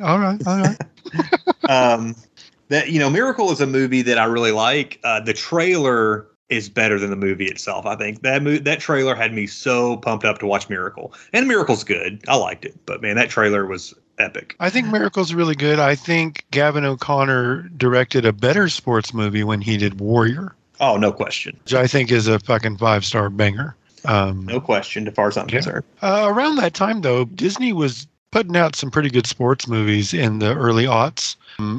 Miracle is really good. I don't like it as much as The Rookie, which I fucking love. That Never one saw is The Rookie. Oh, it's fucking great, dude. If I was doing a 5-spot baseball movies, The Rookie's probably there. Yeah, I love The Rookie. And then they did Invincible, the Mark Wahlberg Eagles movie. Yeah. I think that one was fucking great. I just like that kind of shit. You know what I mean? I'm a mark. I ain't gonna lie. Yeah. I'll fucking own it. That's the kind of I'll sit down and watch your bullshit. If that's the kind of bullshit you're trying to give me, I have a taste for it. Bring it on. Yeah, Miracle's good. I like Miracle. Well, before we get out of here, I was going to talk to you a little bit about the Oscars, which were a week ago as of this recording. I don't really give a shit about the Oscars in general. My tweet that I retweet my own tweet every Oscar season, which is Harrison Ford has never won an Oscar. So if you are wondering if the whole thing is meaningless garbage, then yes. And I pretty much stand by that. But I actually was happy to see a movie I really love get a lot of shine on the Oscars. Obviously, Everything Everywhere All at Once kind of dominated the night, I guess. So yes, it did. And deservedly so. I'm right with you. Agree. Yeah, I think we both picked it as our favorite movie of last year. We did. And I was, the big, I guess if there was any controversy, the biggest one was Jamie Lee Curtis, which we kind of mentioned earlier. She won for Best Supporting Actress. Personally, I would have, if I were ranking the 3 performances that I think most people, I don't even remember who the other nominees were, but I would have kind of ranked them Stephanie. Is it Stephanie who? I don't know if it's who or Sue. Yeah, I wasn't sure. How to say it. But I think she was probably the best. And then Angela Bassett and then Jamie Lee Curtis. And Jamie Lee Curtis won, and that's awesome because Jamie Lee Curtis is awesome. Yeah. She had a great speech, and I don't care that she's a Nepo baby. That shit doesn't bother me at all. Yeah, she's Jamie Lee Curtis, man. Yeah, it's she's earned our love and respect. Yeah. And, the Nepo baby thing, I get it. I understand why there's a backlash against that type of thing. But also, most of those people are talented because they have talented parents. And there are some, industries where that's probably a bigger deal. In the entertainment industry, I don't think it's as much of an issue. No, and I shouldn't say not as much of an issue. I care less. I'll say it that way. I think if your job is working in insurance, maybe your talent at being great at an insurance agent isn't the same as genetically passing down the talent at acting or singing or playing football or what have you. Because it happens a lot with athletes and it happens a lot with people in the arts, writers, painters, singers, directors, what the fuck have you. It does. We have seen so many examples of it. It does pass down in a lot of cases. Some cases, it really fucking doesn't. But by and large, those people, we get all mad because we see it in the world and some fail son that you worked under for 10 years because his daddy owns the company and he's the worst boss you ever had and, all that shit. But generally, if you can't hack it, they stop giving you movies. They stop letting you record albums. They stop passing you the ball. If you suck, you suck, right? So getting that shot, yeah, sometimes it's that only happened because, she's her daughter or, he's fucking that guy or whatever the fuck it is. Right. Whatever it is, the talent is what keeps you there for the most part. Yes, there are exceptions to the rule and they're all horrible. But for the most part, they're there because they deserve to be there. And Jamie Lee motherfucking Curtis has proven over a long career that she deserved to be standing on that stage. And what I tweeted when it happened was I would have given it to Stephanie 100%. I think she gave the best performance in that category. I think Angela Bassett was fantastic in Wakanda Forever. And I understand being disappointed that she didn't win. But the facts of the matter are those 2 people didn't win the fucking award. They just didn't. Yeah. You know who did win? Jamie Lee Curtis, and Jamie Lee Curtis is fucking awesome. We should be happy that Jamie Lee Curtis has an Oscar. I am. I can handle it, you know? And I saw a lot of people very, very upset. And they had reasons far beyond my piddly ass personal reasons of thinking Jamie Lee Curtis is rad and I'm happy she has an Oscar. They had lots of things going on while they were mad about it. And you know what? That's fine. But sorry, that's not how it worked out. Okay. Yeah. It doesn't work that way. Maybe be like the rest of us and or a lot of us and learn how to ease up on the Oscars a little bit. You will be much happier if you give less of a shit about what happens. Believe me. Because I used to care a lot more than I do now. Yeah, there was a very brief window in the late 90s, early 2000s when I, kind of watched the Oscars and cared about that kind of stuff. But it was not long before I was like, I don't give a shit. Half of these movies I'll probably never even watch. So yeah, I still care a lot in the sense that exactly like you had said, I was invested in Everything Everywhere winning because it was my favorite movie of the year, because it moved me. It means something to me, that movie. And so, yes, it's cool to see when it is recognized for being something so awesome and to see other people acknowledge that. Of course, I like it. I think it's awesome to see it get that love. If it hadn't won anything, I wouldn't love the movie any less. Yeah. So it doesn't affect my love of it, but I'm happy to see it. Same with Shape of Water.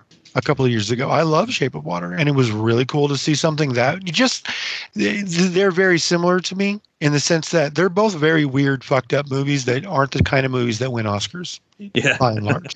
Right. I loved them both, and both of them won big Oscars, not just weird technical shit. And they're weird fucking movies. Yeah. And so, of course, also the perverse side of me loves the notion that the same way that The Shape of Water had plenty of people who were like, I know it won Best Picture, Mom, but that's probably not for you. And then they have to sit down with their mom because Mom insists, and they have to sit there in the room when they explain how the fish man's dick works because he's going to fuck the human lady. And you have to sit there in the room with your mom while that's happening. And you look at her and you're like, I fucking told you, Mom. Mm-hmm. That's happening right now somewhere with the butt plug. Right. And the giant dildos yes. being used as nightsticks, basically.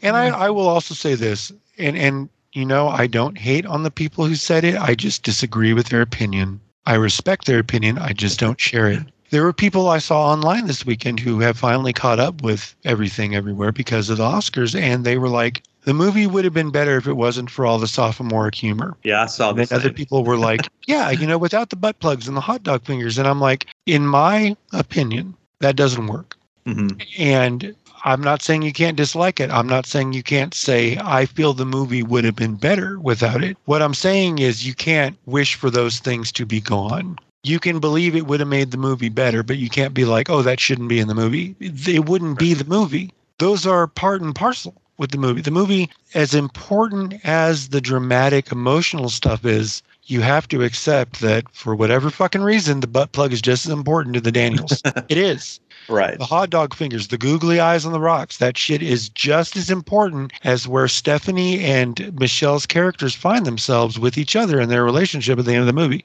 Raccoon Tooney is just as important. So to say that you should remove those from the movie, you can't. That's killing the patient. You know what I mean? You can't. Yeah. You can't take it out of the movie. It's baked into its DNA. Just say, I don't like those parts of the movie. You know what I mean? Right. Just say those parts didn't work for me. And while I'll say it's okay, you can say they should take them out. I don't think you can. I think you're wrong in that feeling. I don't think you're wrong to feel that way. I just think it's just an incorrect stance. You have every right to be wrong. I just think it is wrong. Yeah. Yeah. I think just for me personally, you take out a lot of that stuff. I would, if some of that stuff were not in the movie or toned down, would I still like the movie? Yes, I would, but far less. I think that it's all works together to make kind of almost a perfect. It's obviously very wacky and zany at times, but that's part of the DNA of the movie. I think that's part of the story they're telling. Yeah, I think the emotion informs the zaniness and the goofiness informs the heart. I think it's all crucial to the movie. I think to want it gone is just as wrong-headed as saying, I love all the goofy, weird shit. I wish the whole movie was raccoon-toony and flying onto butt plugs and martial arts and shit. And who cares about how this fucking chick is with her mom? And I don't give a shit about any of that. Or, oh, I would have loved you no matter what life. I just wanted a life with you. That's boring. Screw it. And if you said that to those people who were like, take out the fucking, the googly eyes, and you said, well, what about the opposite? They would go, well, that would just ruin the movie. Okay, well, the reverse is true too. It's only so far removed, I think, from the horrible type people out there, and thankfully I didn't see a lot of it, but they're there because most of the main characters are of Asian descent. There are people that'd be like, why did it have to be an Asian family? Why couldn't they be white? And it's like, because that changes the fucking movie, bud. This does have to do with Asian mothers and daughters and their relationships, and it's integral. It's integral. No matter how you say it, it's that thing. It's important to the story. And I think to change it, it's not any different to say, get the googly eyes and the butt plugs out. Believe me when I tell you, I understand the butt plug being, I don't know if I could watch that movie with my mom. I mean, I know I could. I just know I'd be kind of side-eyeing her during that moment. Like, is this going to be a deal breaker? Am I going to have to press stop on the blue? Is she going to nope out right here and now? But, I don't know. I wish people could be fairer. Yeah, I think I saw the same discussions that you're talking about, and it's from people who I like on Twitter. Yeah, so, but I disagree. respect them, and again, not just because I like them. I do like them. I would consider them friends more than I would not. I just don't think that's correct. Yeah. I think it's incorrect. I disagree with it. I stand on the other side of the road. I don't wish them to get hit by a car on their side. I'm just going to flip them off from mine. No, I'll just wave and be like, you're wrong. It was cool to see, the best thing about the Oscars was the getting to see speeches from Michelle Yeoh and Ke Huy Quan. And I don't think I ever saw the Daniels acceptance speech, actually, for theirs, because I was just seeing stuff on Twitter, like clips and stuff. Cool to see that movie make a big impact, and hopefully it leads to bigger things for a lot of the cast and the directors as well. It was awesome. I loved the movie, and that was a welcome almost sweep for them at the Oscars. I mean, the only reason they didn't win Best Actor is because they didn't have anyone up. Yeah. And I mean, I think if they did, they probably would have lost to Brendan Fraser because he was due. He had the best story, and I have not seen the movie. I don't know if I will. I don't really have any desire to. I'm sure he's great in it because Brendan Fraser is great, and I know he gave his all, so I'm sure he's worthy of it. But yes, it was great to see Everything Everywhere win. I saw his acceptance speech, her acceptance, both Michelle and Jamie Lee. I saw theirs. I didn't see the Daniels, but you know what? If I was a betting man, I would bet that it was quirky. Oh, no question. I bet they said some kind of some quirky things and did some quirky shit. And I give them shit because that's just who they are. And it's kind of fun too. But I'm not mad at it. I know they have a picture like from after you win and you go back and you give a little speech like to the press, and they take pictures and stuff. And then you get to go back and sit for the rest of the ceremony. There's a picture of them and they've tossed their Oscars into the air. And man, is that making some people salty? Good. Yeah, that's how I felt. I was like, be pissed. Fuck. Yeah. Joyless fuck. Sorry. That was kind of Well, before we wrap up, just going to throw out a few things I've seen recently, mostly because there's one in particular I wanted to kind of talk to you about. I saw Scream 6. It's great. By the time we record again, hopefully it'll be streaming. We can talk about it a little more in depth. Yes. I enjoyed it. I thought the climax left a little bit to be desired, but 3/4 of the movie, I was loving it. And then the ending's just so-so. But overall, it's a worthy addition to that franchise. Fantastic. I watched Shazam, which apparently is pretty underwhelming as far as the box office. And I don't think it's gotten super good reviews. I thought it was as good as the first one. I really enjoyed it. You're going to have to forgive me. I completely didn't understand what you said. What movie? Oh, I'm sorry. I watched Shazam, Fury of the Gods. Shazam. Gotcha. Which I thought was just as good as the first one. Cool. Not doing great business, not getting great reviews, but I thought it was a lot of fun. And I think that's probably the last we're going to see of Shazam, based on the way DC is doing their film stuff now. But really liked it. I watched Cruising for the first time, the William Friedkin Al Pacino joint. Have you ever seen Cruising? Years ago. It's some shit.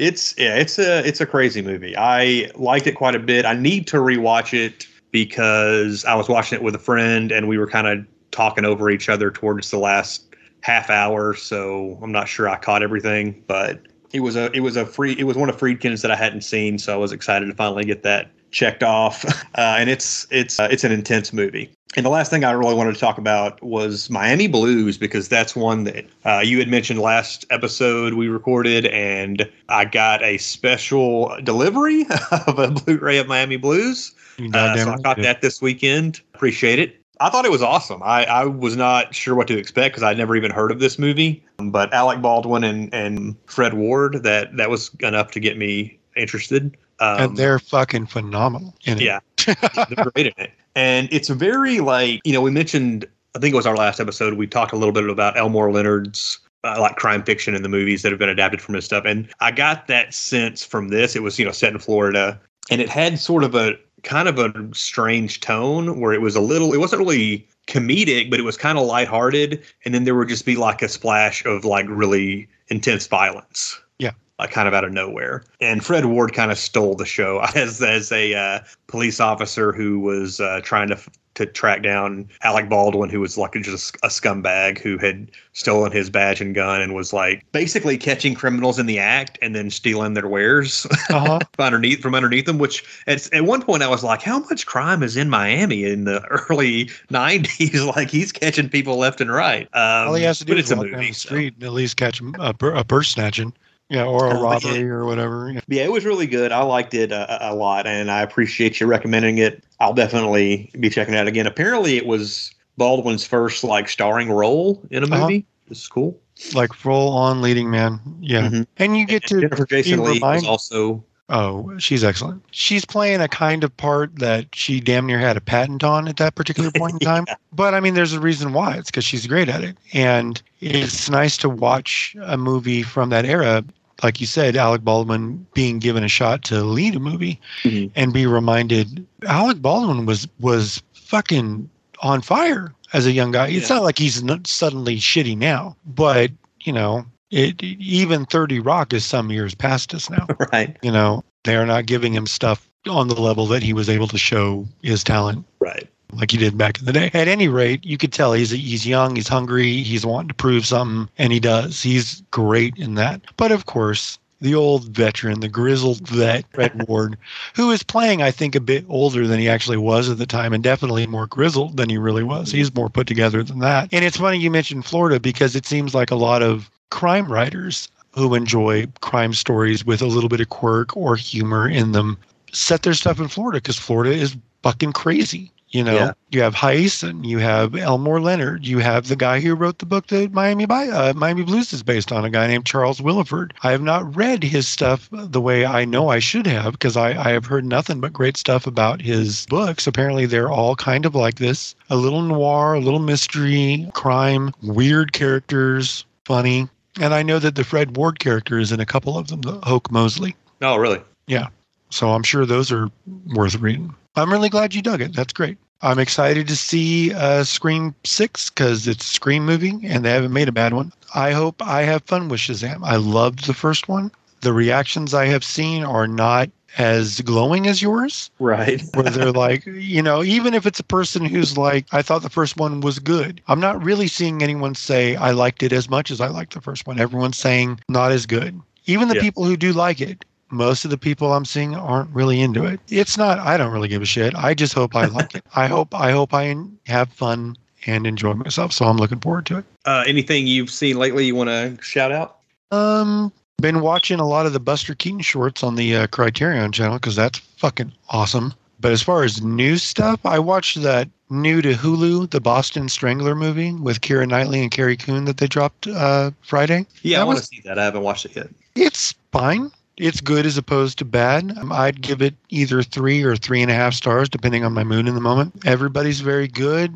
It's well done. It's just missing, I think I was tweeting that it's missing the spark that makes a good movie or makes an adequate, well done movie into a really good one. I'm glad I saw it. I think, even, you would watch it and be like, yeah, I watched that. I'm glad I did it the one time. I don't know if I'll ever need to see it again. I don't know if I'll ever need to see it again. Probably not. But it wasn't bad. Carrie Coon is really good. It's interesting. Yeah, it's fine. It does feel like it belongs on TV. I don't think it's the kind of movie that would have played well in theaters at all. Yeah, I thought it was a series at first, but I guess, yeah, it's a movie. It would have worked fine as a limited series. You know, it does feel very, you know, like a prestige streaming thing, but it's fine. You know, I didn't hate it. I didn't love it. I'm glad I saw it the once. It entertained me enough for an evening, you know, and shit, that's a decent hope. These right. in these uncertain times. I guess that's about it. Rewatch stuff like Die Hard with a Vengeance. Still my least favorite of the 4 Die Hards, even though I do like it very much. I just like the other 3 better because, yes, what I'm saying to you is there are only 4 Die Hard movies. I'm with you. But I still do like it. And I tweeted about that, and I had a whole bunch of people tell me that it's their favorite after the original, or it's flat out their favorite Die Hard movie. And that's just crazy to me, but that's fine. It's fine. You know, it's much like people going, oh, this Halloween movie is my favorite. And it's like, not the first one? Okay.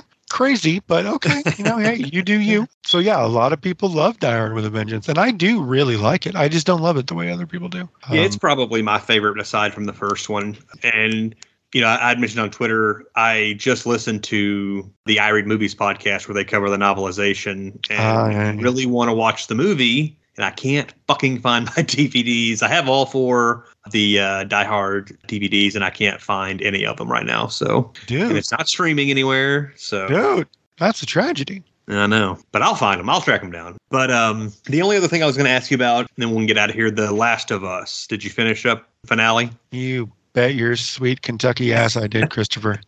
Yeah, I thought they stuck the landing pretty well. I don't know how they could have done it better. Yeah, I have no idea. But I mean, I could say that about the whole show. Yeah, I don't think it could have been done better than what they did. Fuck, bro, it's an amazing thing.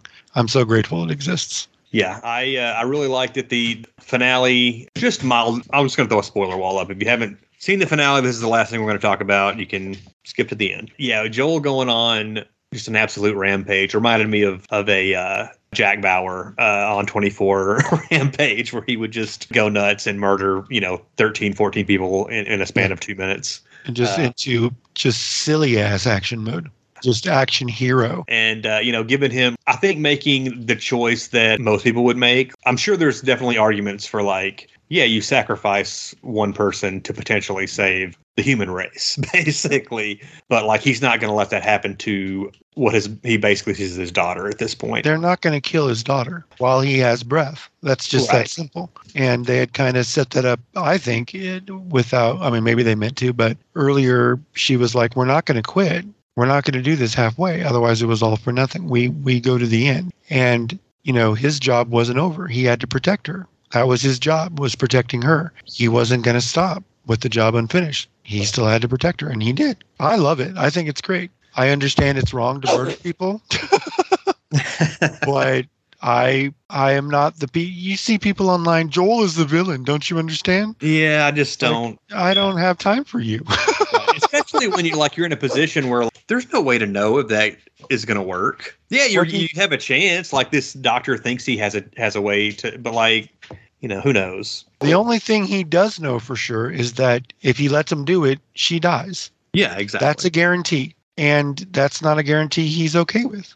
Yeah. So, no, I think it's excellent. And I think the way it was filmed, I played the game. Did you play it all the way through? No, I've never played it. Oh, okay. Well, that's what happens in the game, right? Yeah. And it was the first time I ever played a game where I was invested in a very specific way. I have cared what happens in games. I have rooted for certain outcomes. I have been upset when certain things didn't happen. But most of the time, it's you get mad if you die because you have to do something over. But at the end of the day, you're like, I just start over and do it again. This time I didn't want to die because I had to save Ellie. I was invested. I didn't believe I wasn't in a game or anything like that. I understood. I'm not crazy. But it was important to me to save her, to get to her. I didn't want to die. I wanted to save this kid. I was 100% invested in a way I hadn't been in a game before. And I think they shot it and presented it perfectly because I had not the exact same feeling, but it was a very similar one where I wasn't doing it. I wasn't performing the tasks and controlling a character, but I felt like I was with Joel, let's go save Ellie. I'm right here with you. We got to go save her. And the importance of it felt very similar to what I felt when I played the game. And I didn't ever think that I just thought, I hope they show it in a way that's cool or involving or exciting or hardcore because, wow, this is he's fucking killing everybody. And then you watch it and I was like, this is done perfectly. It's just long enough. They didn't drag it out too long. It's not too short. They made everything just as clear as it needs to be. It has just as much impact as it needs to have. It's just as exciting, I guess you'd say, quote unquote. Woo, this is fun. Even though it's like murder, like he's slaughtering these people, right? Yeah. But, it's kind of exhilarating in an action movie way, but not enough that I felt bad for being like, hell yeah, kill them motherfucker. Ooh, that was cool. I didn't feel like some bloodthirsty ghoul. I was just like on his side, like, go save your daughter, bro. Let's go get that chick. So yeah, I thought it was perfect. Yeah, I thought so too. It's one that I'm eager to like go back and watch the full series again. And especially as a non-player, I think that's great. Yeah, and there were a few times, most notably when he's in, I think it's episode 3, where he's in the window with a sniper rifle, picking people off while Ellie's trying to get to safety, after that building collapses and all the infected come out. That seemed like, oh, that's probably pulled directly from the game. That's probably something you had to do in the game. But for the most part, it didn't really, there wasn't like distracting stuff that seemed like it was, some people complain about movies being set up like video games. Yeah. Well, the characters have to do this task, and then that leads them to this. That stuff doesn't bother me at all, but I can see how it can be distracting to like people who play a lot of video games, maybe. But yeah, the show worked for me, and the moment like where the doctor, when he finally gets to the operating room, and the doctor's like, "I'm not going to let you take," and then he just immediately shoots him in the. Yeah. And he basically does the same thing with the character whose name I can't remember that confronts him in the garage, the kind of leader, where he shoots her and puts Ellie in the trunk, and she's like basically begging for her life, and he's like, you just come after her, and then he kills her as well. So it's pretty powerful finale. I liked it a lot. Yeah, I think it's great. And it's funny you mentioned the whole structured like a video game thing, because the other Pedro Pascal TV show is very much structured like a video game. Talking about Mandalorian? The Mandalorian, yeah. It's all very task oriented. This episode, you got to go here and do this. And this episode, we're on this adventure. It's just very. But that doesn't bother me. That kind of thing does not bother me at all. As long as I'm entertained, I don't give a shit. That's what it's there for. Exactly.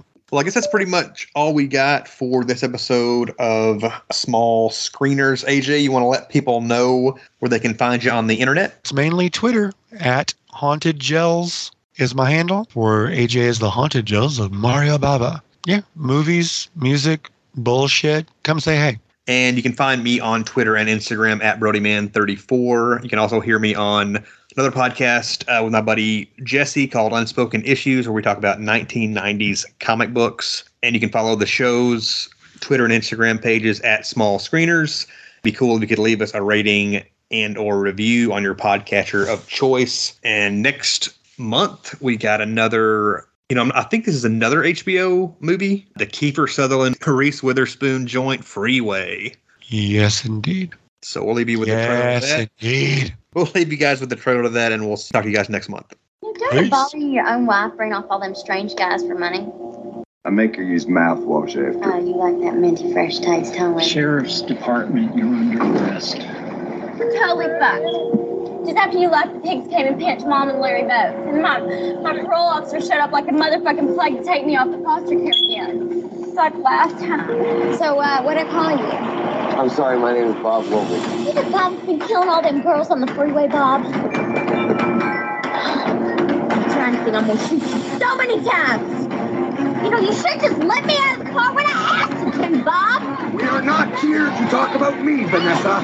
We are here to talk about you. Goddamn hands off my man. Give me that hands off. No, You get all them panties off before I get really pissed. Claustrophobic. Yeah, well, I think claustrophobic sucks strange dick.